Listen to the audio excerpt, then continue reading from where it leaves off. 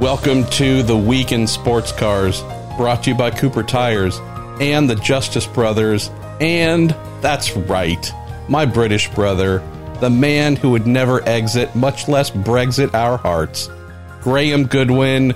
You are where? Buraram? Puraram? I couldn't spell it, much less say it, but tell us where you are and what you're doing.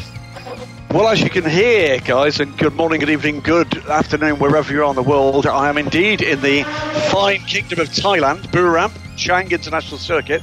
Cars on track for free practice 1 for the final round of the 2019-2020 Asian Le Mans Series, where we'll get the final 3 automatic invitations for the 2020 Le Mans 24 Hours determined this weekend. So with apologies, but also I guess you could see it as an audible bonus from the Weekend Sports Cars this week for those noisy darn critters that are the 23 cars we've got circulating here, with just an hour and 4 minutes to go for the first free practice session here. I think, Marshall, that's just going to about cover the time we've got available this morning. Yeah, knowing that you are there indeed making time to record. You do have an hour and you actually need to start writing once the session is over in about an hour. Well, that more or less tells us how long we have to record. So let's do this, my friend. We have some things. I don't know if you heard. There was something that happened related to the FIA World Endurance Championship. No. I don't know. It's almost like we got maybe one question, half a question about it. I'm not sure. All kidding aside, you have not enough time. I don't have enough time for us to do all the questions, including IMSA, fun, and general, as we normally do on this listener-driven show. So with the hour we have, why don't we burrow into our WEC, Asian Le Mans Series, European Le Mans Series, and ACO topics, better known as WEC ASM ELMS ACO, and save the IMSA and the other good stuff for next week, when we can talk about the race post at the Asian Le Mans Series event where you're at, the Lone Star Le Mans at Circuit of the Americas with the WEC, and who knows whatever else. So why don't we get rocking and rolling with you being our maven, our sage of WEC ASM ELMS ACO. We're going to start with a question from Daniel Summersgill. Hey, Daniel. Do you think it would be acceptable, Graham, for all parties, the ACO and the WEC and Toyota and Glickenhaus, to delay the introduction of Hypercar until 2021 and use the same time to test and develop until LMDH is launched? He says, hashtag me personally, I see no alternative. I think the answer is, I think you've just lost your opportunity to do just that, because with Rebellion Racing saying they're going to stop, it's again cutting back on the available options for cars to be in the top class. And I think they've got, not an uber shambles, but a bit of a mini crisis in terms of that bridging year. Toyota, we've been hearing from Stephen Kilby for Daily Sports Comfort Racer today, my time, that Toyota are making sure that people don't see their somewhat questioning statements post-Valkyrie as being any kind of sign of doubt. They will be there. I believe, MP, that the one that no one's talking about, Bicolis, looked pretty close.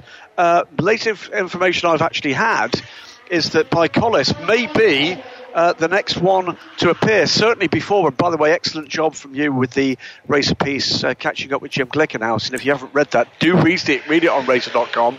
Effectively half season for the Glickenhaus Series 07, though the car, in some form at least, will be at the Le Mans 24 Hours, even if only in a mock-up format. So I think the answer is they're going to have Toyota. They should have Bicolis.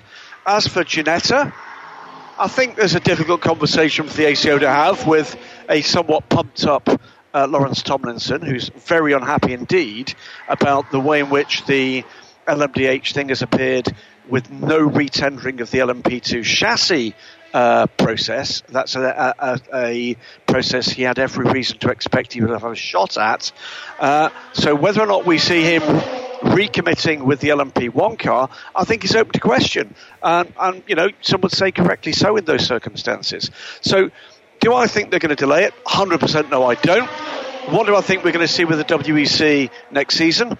Well, there's the question. Beyond that, I think things, subject to what you're going to tell me, what you know about LMDH in the abstract MP, I think things are looking pretty good moving forward. But yes, there is that gaping hole in 2020, 2021, where, to be blunt, the top class looks a little empty. And that's where things are not fun. So having spent, I don't know, half hour, maybe slightly longer, 40 minutes on the phone with WC CEO Gerard Neveu this morning, and this is something we had planned for a couple of weeks. By chance, things went sideways with Aston Martin. And I've heard that Aston Martin press officer Simon Strang is mad with me and says that what I wrote was inaccurate. It's funny when I reach out and I connect with the guy and he can't be bothered to help and shuffles me off to someone else who can't be bothered to help. I don't know if you get to complain or whinge afterwards, Graham, that if there were any air quote inaccuracies. I don't know if you get to not help and then complain. But anyways, I can tell you. Well, I'll just say, how's this? I didn't pull what I wrote out of my backside. Believe it or not, I did speak with other people who gave me full confidence into what I was writing. But I'm just sharing that as an aside because, I'm that guy. Yeah, fair enough. I mean, my view on this one, by the way, in terms of the timing of these things is, look, we try as best we possibly can in instances where there are significant stories like this to do the right thing, to make sure the information that's out there is accurate. For that matter, to give some of these guys who are going to be directly affected an opportunity to hear it from their own people, which was certainly pertinent in this occasion. Best is quite often better than first in these moments. But I think some of that sentiment that you're expressing there, at the end of the day, there was no real help available, was there? We got to go with the information we've actually got when you're sure it's absolutely correct, and that's exactly what happened here. So we move on. Valkyrie, as far as the Aston Martin effort is concerned, as a factory effort, is gone. And we see what we get for 2020, 2021. I think if I were the WEC, I'd be showing Mr. Tomlinson and co. some love right now.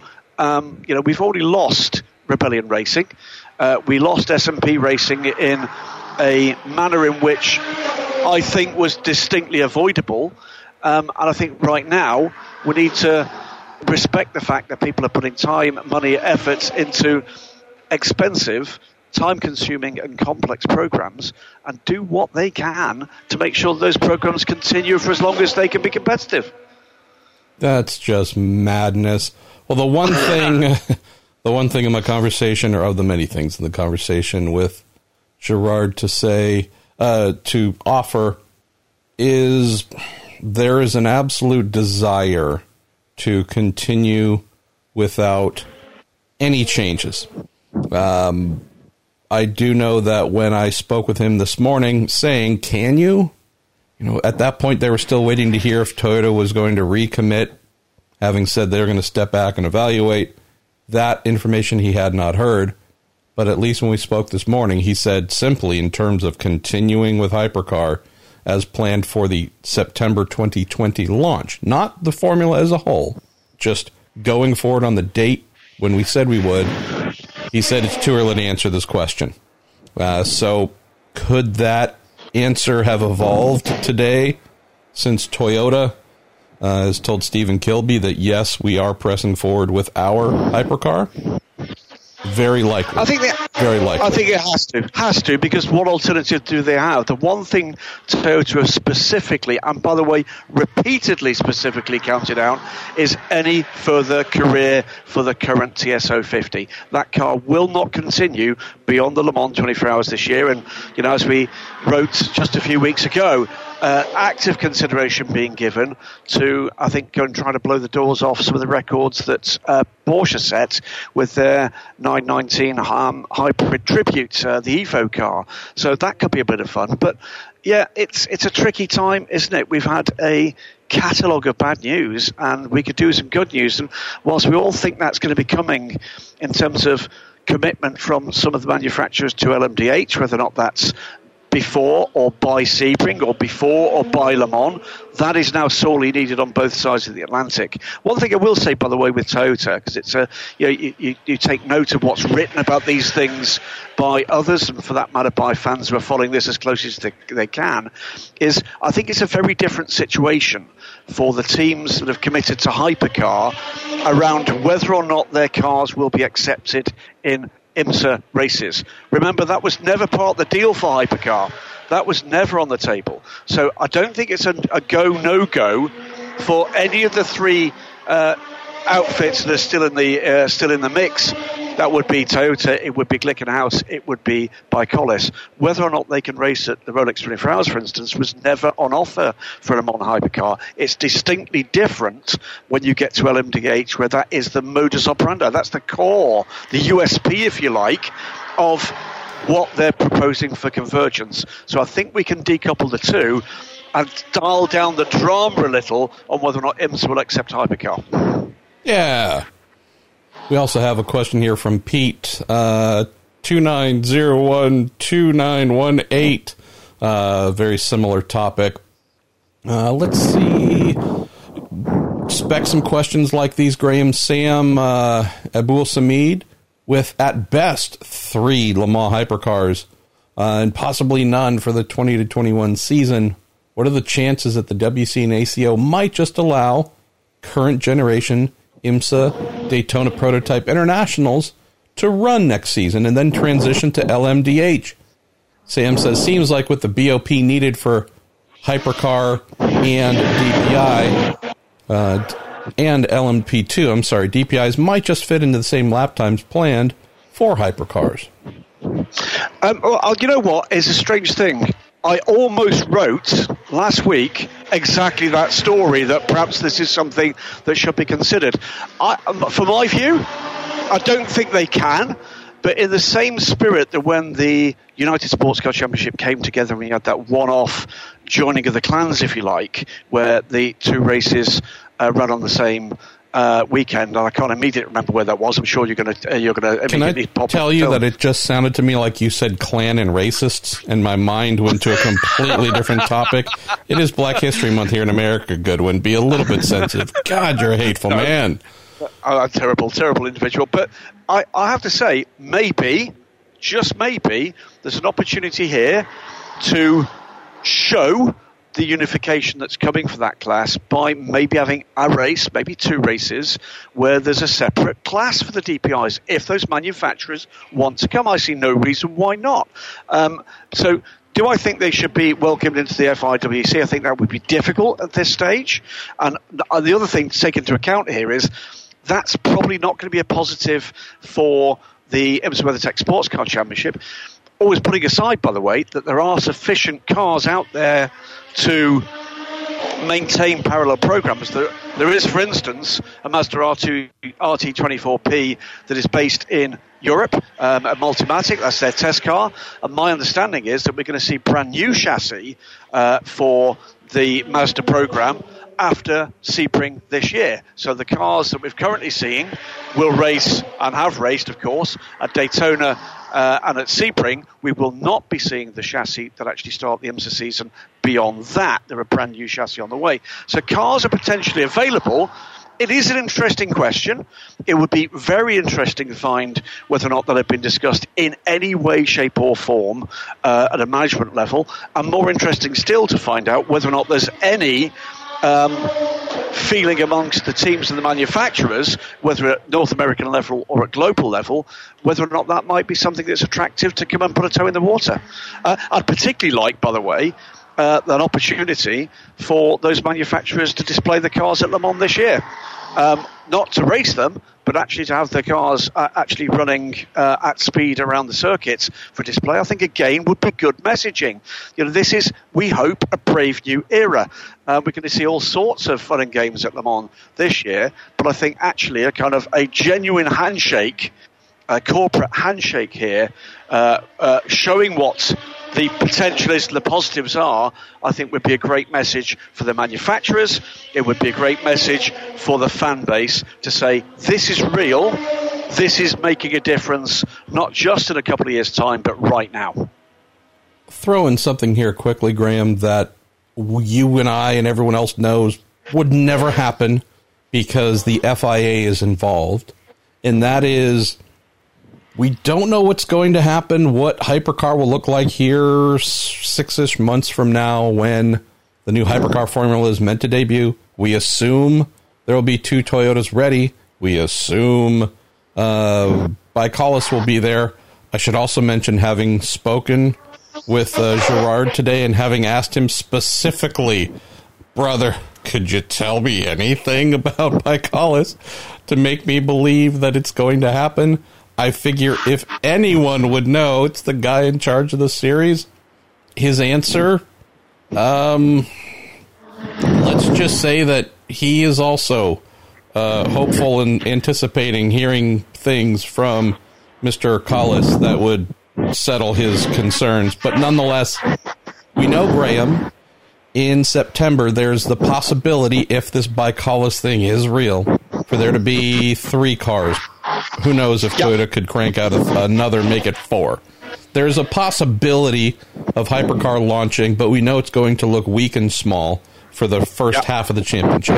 Assuming everything goes according to plan with Jim Glickenhaus, who, in speaking with Gerard today as well, he mentioned his name many times in the conversation, so that should make Jim happy, knowing he was left out a couple of days ago. We could have another car. Jim said there's a client who says they might want to buy one as well. There could be as many as 2 SCG 007s coming. So if we're talking by this month next year, there's a possibility of 4 to 5. Okay, we got something then.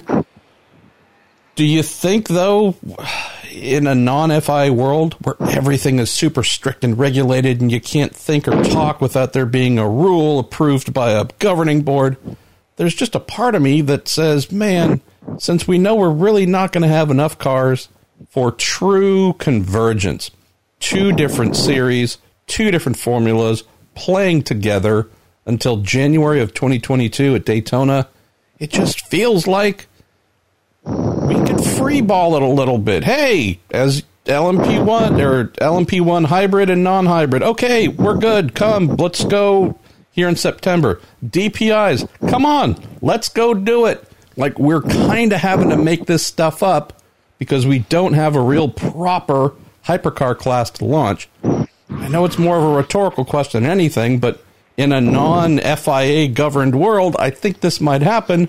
Do you think there's any chance in a FIA governed world where it actually could? Certainly not in September at Silverstone. No. There's 2 things to add here. Number one is, remember what we both said in the wake of the Convergence press conference about effectively something of a bit of a power play from IMSA and the ACO, making it very clear who owned what, and that they were going to the FIA for approval of these regulations, but there being a bit of an undercurrent of, what I think both of us perceived as, best you say yes. Yeah. That's number one here. Second point is, you will recall that multiple times, what feels like well over a year ago, you and I discussing, if you're going to go down the road of a BOP formula for your top class, come one, come all. Bring it. Is it a bigger job for the technical department of the organising body? Of course it is. But frankly, that shouldn't be the defining factor as to whether or not we actually get 5 cars or 7 cars. The one not to forget, by the way, because it's not done yet, is the fact that there is a grandfathered LMP1 aspect of this.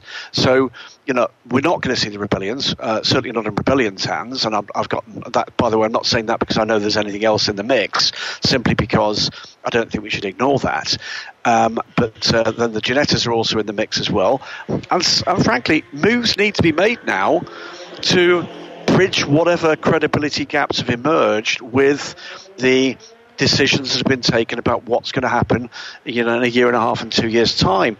This is going to have to be a credible bridging year to get to the point where I hope, and there's an element where I'm going to say I expect what we're going to see when we get to the LMDH era to be something that's got potential to be quite extraordinary. But let's not kind of basically kill it by missing the opportunity to show that there's a new attitude around. There's a couple of things that have got to happen here, MP. One of the things that's got to happen is it's truly got to be an open book between those two championships. The second thing that's got to stop here is the tone of communication, where you've got Aston Martin, who, let's not forget, are still a partner in the FIWC. Indeed. Oh, Jesus. Yeah, I wasn't very... I found that's extraordinary. I mean, at the end of the day... This, Graham, is the relationship equivalent of screw you and I'm taking the dog. And you go, yeah. But I hate to say this, but you still live here. Oh, yeah. I gotta admit, it's not as if I understand anyone's strategy for anything. I certainly didn't get the strategery on this one, because this is pooping where you eat, man. Well, I mean, I think it's time for a bit of a wake-up call. You know, we're in a new world now. It's a completely new world, and I think it's time to take a step away from where we were. We are not in the position where we've got the luxury of three major hybrid LMP1 programs.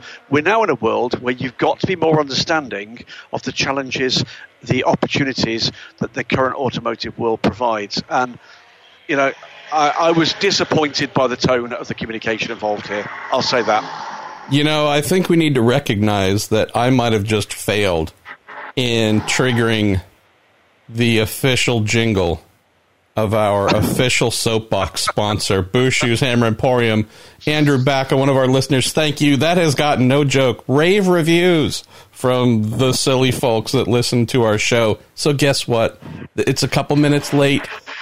Going to roll into that jingle right now, because that was a great little soapbox moment there, Mr. Goodwin.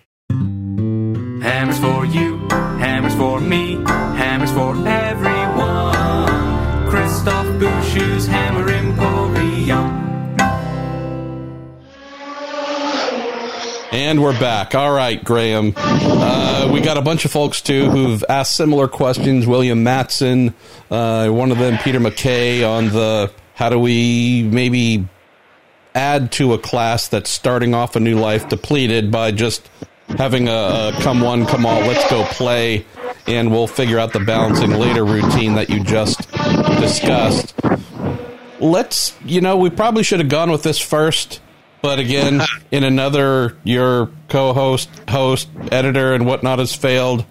Our man, Nick Sophocleus, so I could pronounce that in a very non-child-friendly way. I apologize, Nick.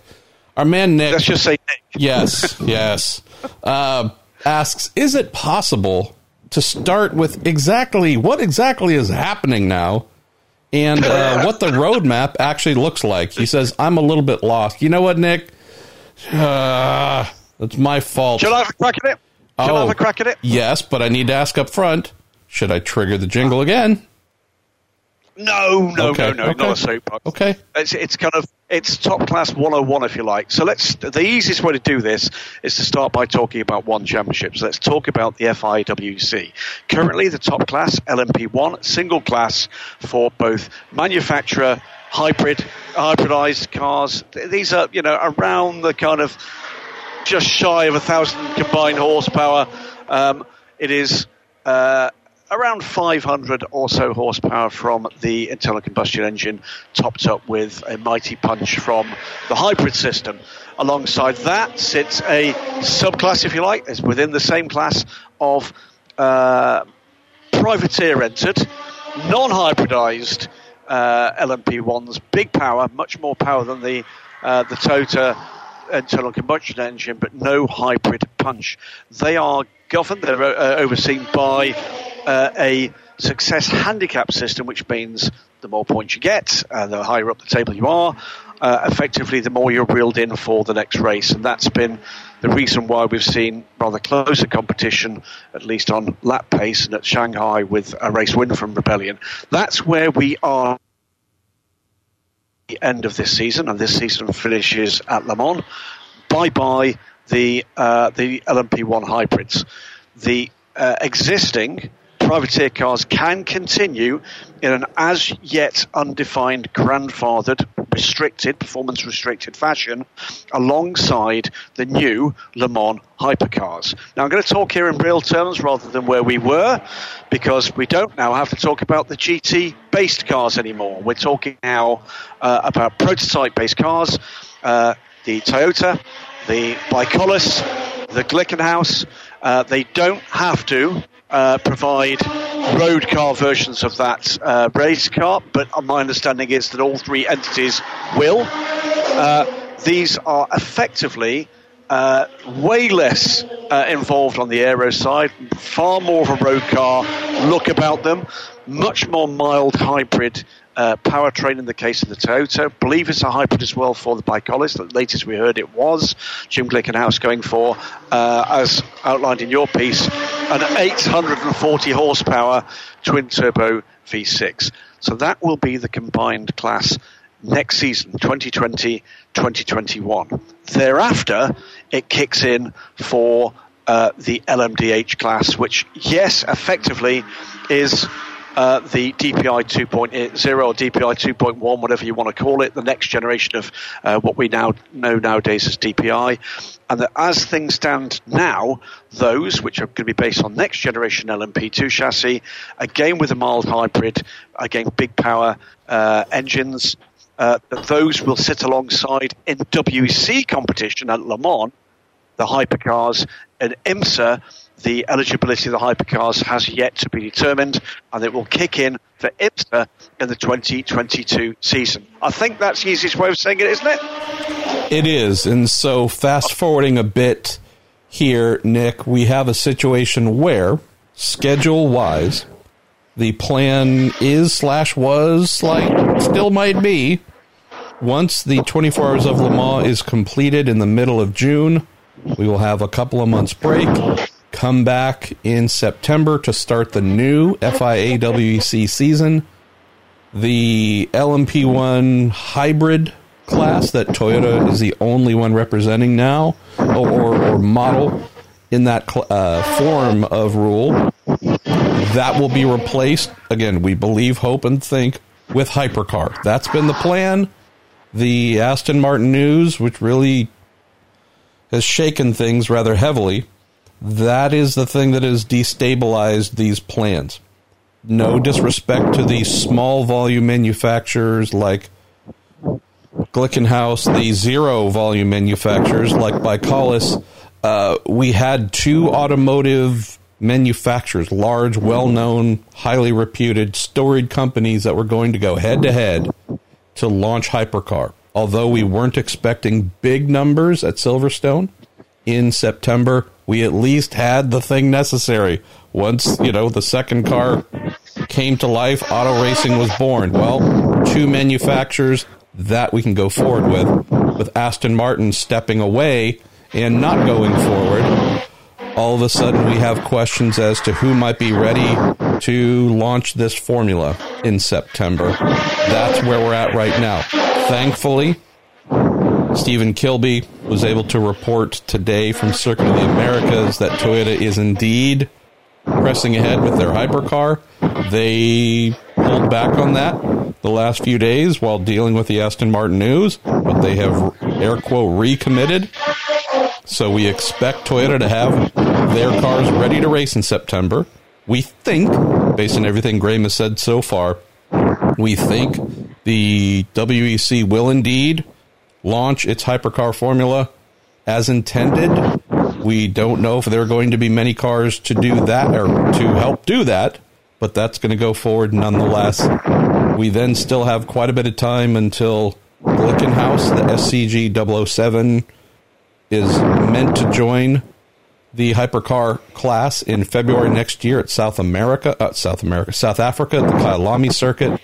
Peugeot, which was meant to partner with the Rebellion team, which is not, because Rebellion has announced they are quitting the sport as a actual racing team. We expect Peugeot to be involved in 2022. They initially announced, Nick, that they would come in with a hypercar. We have heard some pretty strong suggestions they may indeed be shifting to building an IMSA-style LMDH. So this is the What is exactly happening? We don't know. We think. There's a bit of a timeline here where, in theory, at the start of the 2021 WEC season, Graham, in September of 21, both LMDHs and hypercars will be allowed to compete together under convergence. There are, at least right now, Nick, very few who suggest IMSA teams or brands competing in IMSA will show up early ahead of the 2022 IMSA debut of the LMDH formula, will show up a few months early to compete in the WEC with their LMDHs, just because of the cost to do so. So even then, when we should have Toyota, Glickenhaus, possibly Bicalis if it's real, ready to compete with a larger series, a larger base in the second season of Hypercar starting in September of 21, we believe LMDHs will be allowed to compete alongside in the WEC then. We just don't know if there are going to be any LMDH takers in the WEC, but we are confident there will be plenty when we start January 2022 in IMSA. So I hope that answers your question. Let's see, where else should we go? Daniel Summersgill also asks, what's likely to be the top class in the WEC next season if there is no hypercar? I think we kind of covered that. We can say, I think the answer is that there will be. Understand the reasons for the questions, but I think the reality is there will be.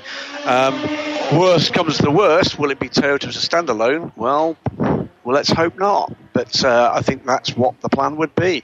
And, talking to an industry insider about this last week, their view was very simple. There's two games in play here for Toyota. One is, of course, they'd like to be standard bearers and the most successful for what they hoped was going to be at least a healthy group of hypercar manufacturers. But even without that, they are in the business at the moment, staying in the game. They've got their eye on zero emissions technology to come in the next few years.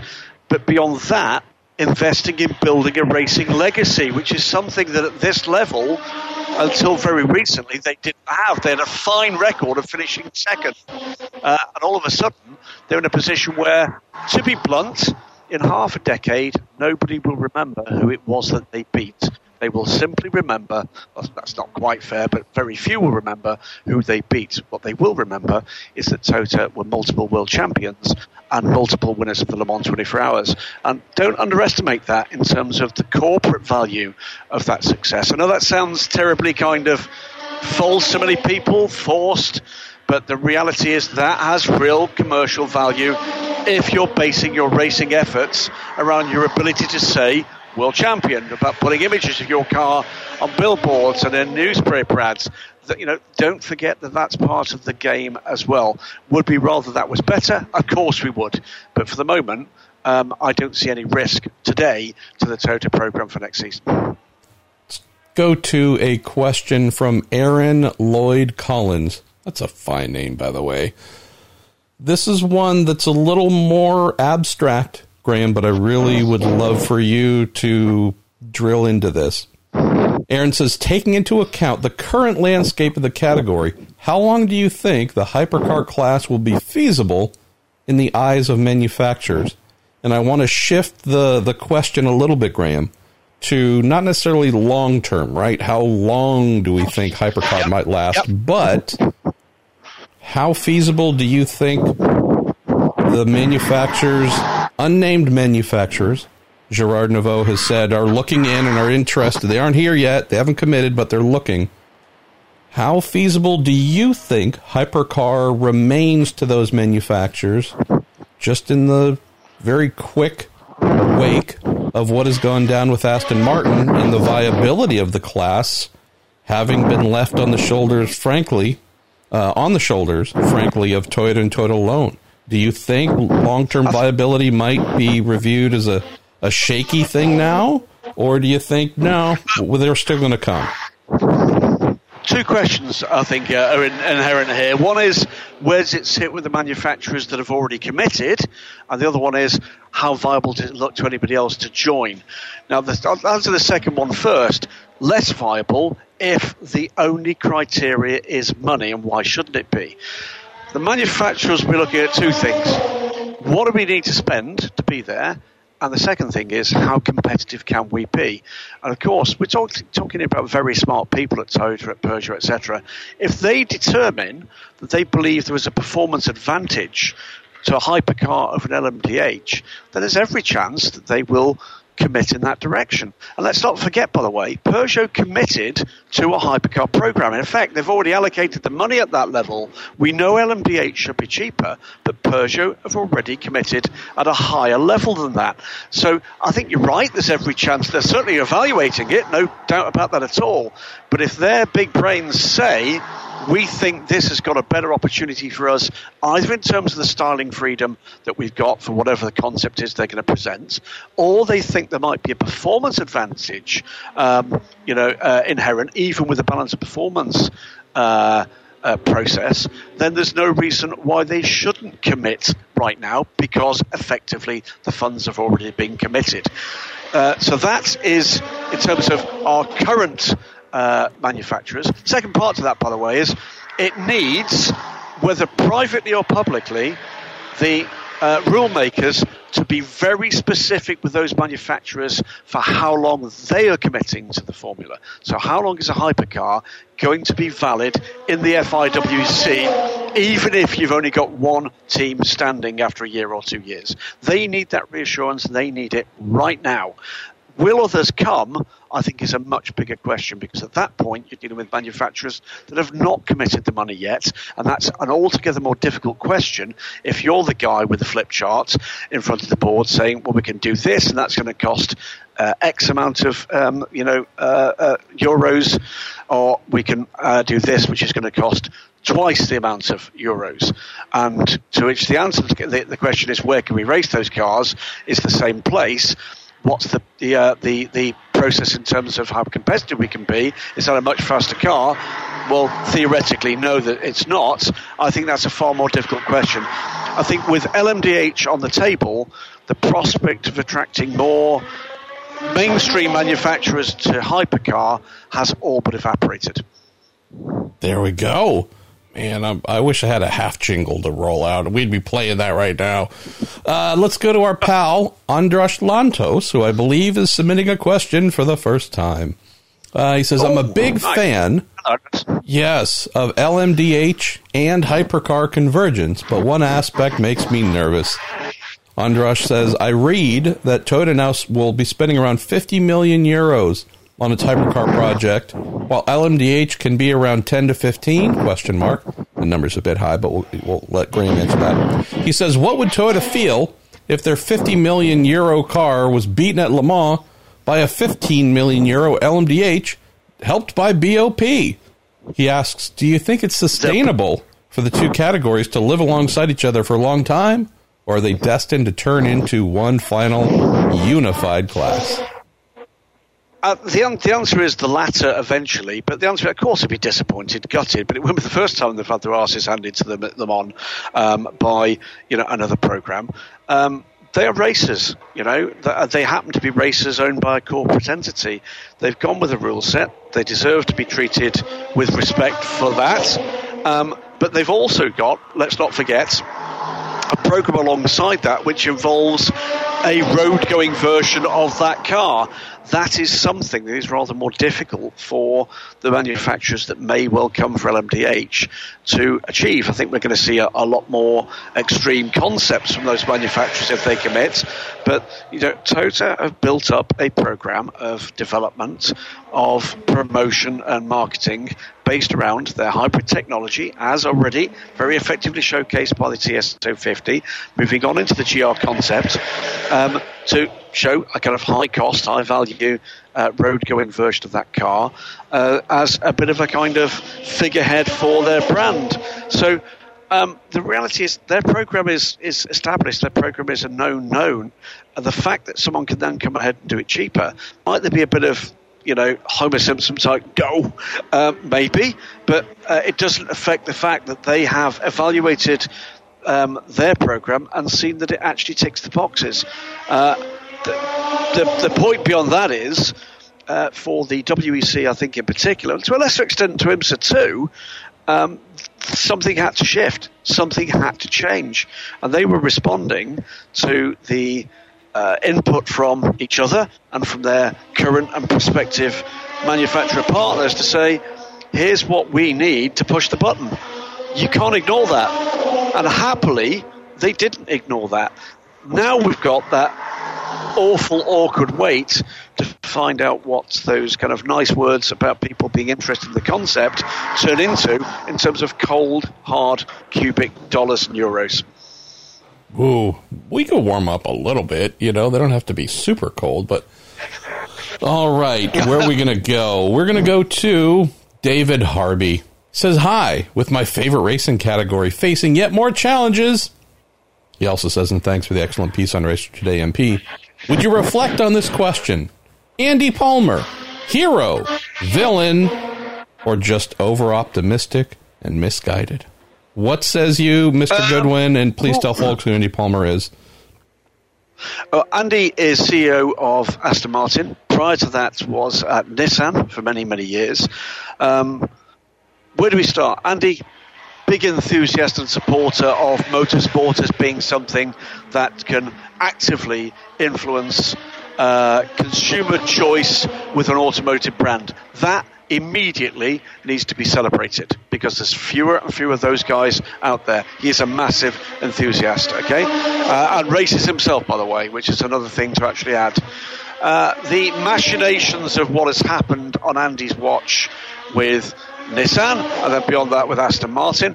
Look, I'm not an automotive industry fiscal expert. What I can tell you is, of course, in terms of what's happened with Aston Martin, all of this has happened in an environment that, to be blunt, few people could have predicted even 10 years ago, even 5 years ago. The prevailing environment for what happens in terms of where the technology is going, the way that regulation is going, the way that legislation is going. And, he's a businessman, planned for Aston Martin's expansion and consolidation. That's taking the company public did not go the way that they intended, and that's left them in a position of let's use a slightly emotive word, vulnerability, which has required that emergency funding to come in, which means that the voices and the interests that are now controlling some of that strategic direction and decision making are now different than they were a year ago. Shouldn't be ignored, though, that it's pretty clear that Andy holds their confidence because he's staying. Yeah. So when you go in and spend a very large amount of your own money or your company's money or the people who are lending that money to you or your company, you do a thing called due diligence. Due diligence looks at the financials and it looks at the people. In those circumstances, and in the situation where things stand at the moment, if you've got a significant player at the top of that company responsible for some of the decision-making and or the delivery, and they stay, that usually means one thing. Due diligence basically came out pretty clean on Andy Palmer. I'm glad he stayed. I have only known Andy to be a good man, and I've only had great faith in him. If I'm thinking, if I can throw in my answer here, hero is a little bit over the top, but he certainly isn't a villain, over-optimistic or misguided. So I would say a very skilled person who I hope can maintain what makes Aston Martin special, because I do have concerns that the folks who've brought in an infusion of money and are taking senior-most position, let's just say their sensibilities aren't one that I exactly trust right now. So I love the idea of Andy being handed a lot of money to do good things with the company. I don't like the idea of new folks coming in, trying to shape Aston Martin into something different than what it is. So let's go to a question from Donnell. He says, well, I'm a bit confused about Aston Martin's statement, Graham, that Convergence was to blame for leaving Hypercar. How would new LMDH regulations have changed their hypercar plan? He says, thanks and keep up the great work. It's very simple. I therefore expect an immediate announcement from Aston Martin that they're going for the cheaper option. No? Oh, okay then. That doesn't then make sense, does it? It shouldn't make any difference. If that's the car you think is going to go out and support your brand, if in exactly the same way as I've said about Toyota and about Peugeot, if you've allocated the funding and that program is on track, then and it's a balanced performance formula, why does it matter if someone else is spending less than you?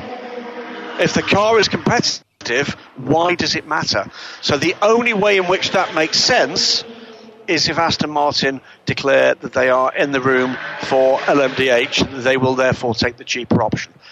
Without that, it doesn't make sense, which means that it's possibly, how can we put this? Garbage? I believe that's a French word.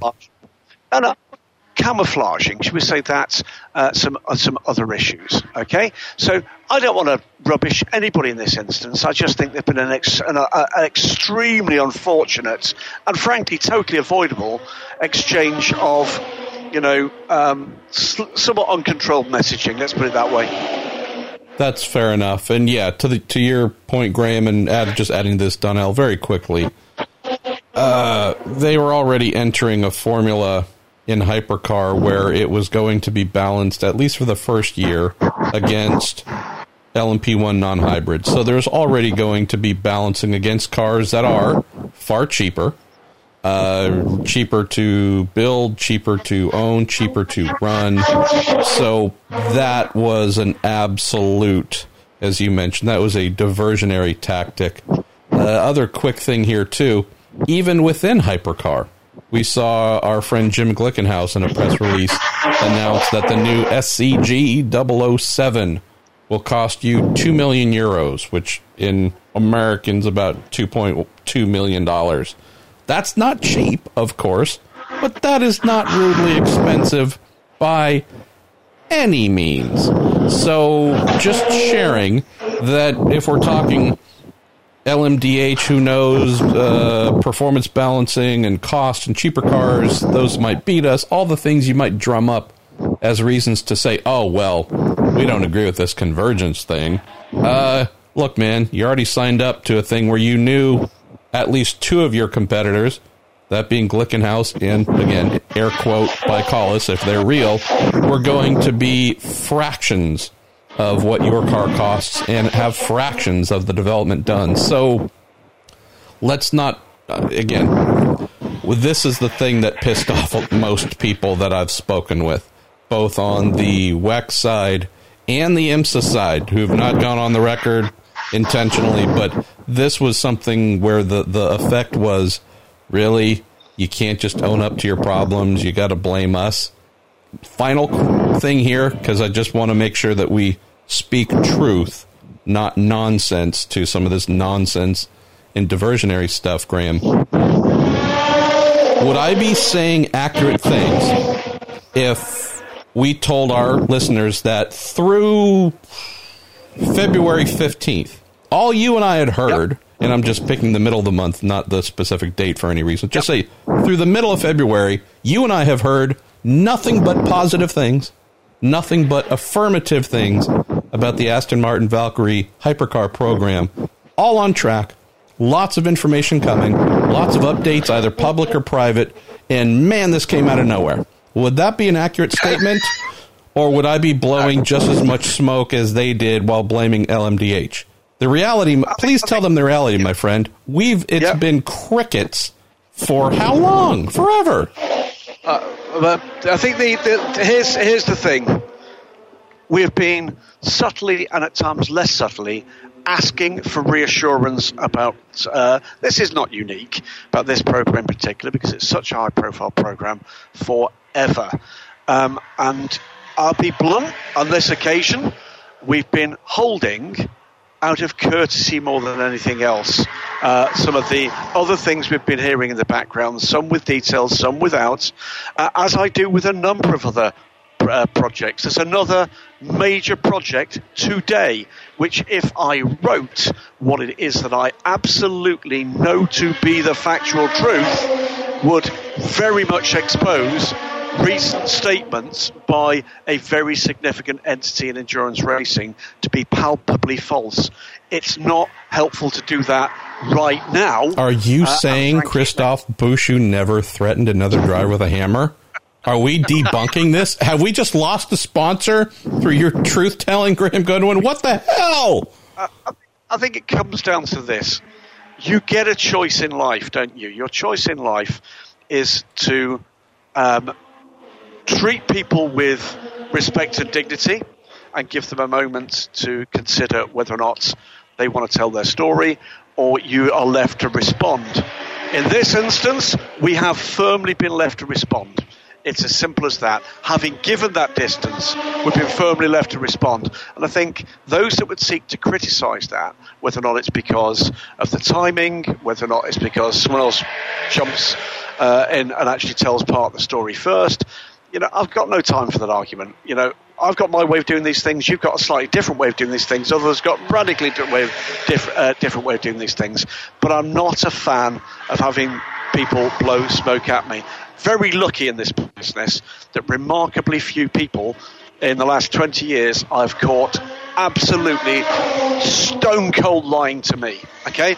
It is not something I forgive easily. Neither do I appreciate actually being told that things we put in place and in front of our readership and our listeners in this instance are incorrect when we absolutely know that not to be the case. Let's see how these things emerge. I think there's a few bridges that need to be built. Okay, my brother, we're down to approximately 10 minutes to go, and okay, we've just been informed at the start of the question here from Mike Hogg. Hammer Emporium rant? Well, he says probably not, but just because we love it and we have only run it once, let's go again, dang it. Hammers for you, hammers for me, hammers for everyone. Christophe Bouchou's Hammer Emporium. All right, and there we go. That's pretty awesome because, we got a jingle for a fake sponsor, and it's the best thing in the world. Mike says, probably not, all right, on that Hammer Emporium rant, but are we really surprised at the Aston Martin situation? He says there's been notable silence. Funny, it's almost like we just spoke about this. For a long time in the program, the company's financial struggles haven't exactly been hidden. Was there any real hope, Graham, in the last 6 months that the Valkyrie was going to appear? Says, were you journalists in the dark just as much as the rest of us? And he also asks, what does this do to Aston Martin Racing's credibility? It shouldn't affect Aston Martin Racing. That's a separate entity. Aston Martin Racing, in the manner of ProDrive, are not the organisation involved with Valkyrie. Mighty fine folks there. So, put that one aside. Were we in the dark? No. But neither did we have the security of information to present what we knew. The variety of things. Let's be very blunt here. Marshall and I have spoken in depth about what shards of information we could put together since this program was announced. And that's not unusual. That is the kind of conversation we have about a whole range of matters, some of which we'll present to our readers and listeners, some of which we won't. In this instance, it was pretty clear quite some time ago there were real doubts about the way this program was actually moving forward. I'll give you a couple of instances. I've known for quite some time the numbers of people that have been engaged on this program within various entities associated with it, and that number has been going down.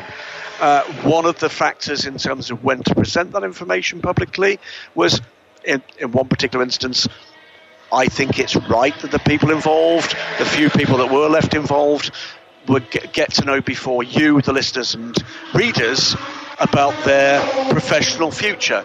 I wouldn't like to hear about the end of my job on the pages of Daily Sports Car. That would, for my mind, that's not what that's supposed to be about. That is the responsibility of those responsible for directing the program. So the answer is, did we know more? Yes. But this is the way these things happen. I don't want to give you the Scott Atherton if you knew what we knew, but the reality is, in very many instances, we do have information. It may not be the full picture. There may be other things to emerge. There may be other factors that come into play to determine whether or not we either give you a required tone or even a full description of what's going on in the background. It is, as everything in life, terrifically complicated. It's one of the reasons why I'm not a major fan of the way in which, and this, by the way, is not just about sports car racing or even racing in total, the news market globally at the moment is a pretty poisonous place. Speaking of poisonous places, he's gone. Springtime for Hitler and Germany. Winter for Poland and France. And he hasn't called back yet. All right, I'm not going to keep singing. I'm sorry. I shouldn't have done that to you. I should have given you at least a little bit of warning. Well, I'm going to hit the pause button. And who knows? Maybe his anytime minutes ran out on his cellular telephone, but we were using Skype. So let me hit pause, and hopefully I return with Graham. But if not, that might be the end of this week's episode. Be right back. And we're not going to get him back. Graham just texted to say that his laptop shut down and is installing updates, and it's going to take at least 40 minutes, and he needs to focus on trying to put together some sort of session report by tapping into his phone. So there you go. Guess what? We just had our own Aston Martin-esque change of plans where it's almost collapsed the entire show, but we've saved it. We're going to be able to file this one. I am Marshall Pruett. That was Graham Goodwin. This is The Week in Sports Cars, brought to you by Cooper Tires and the Justice Brothers, and we will speak to you next week.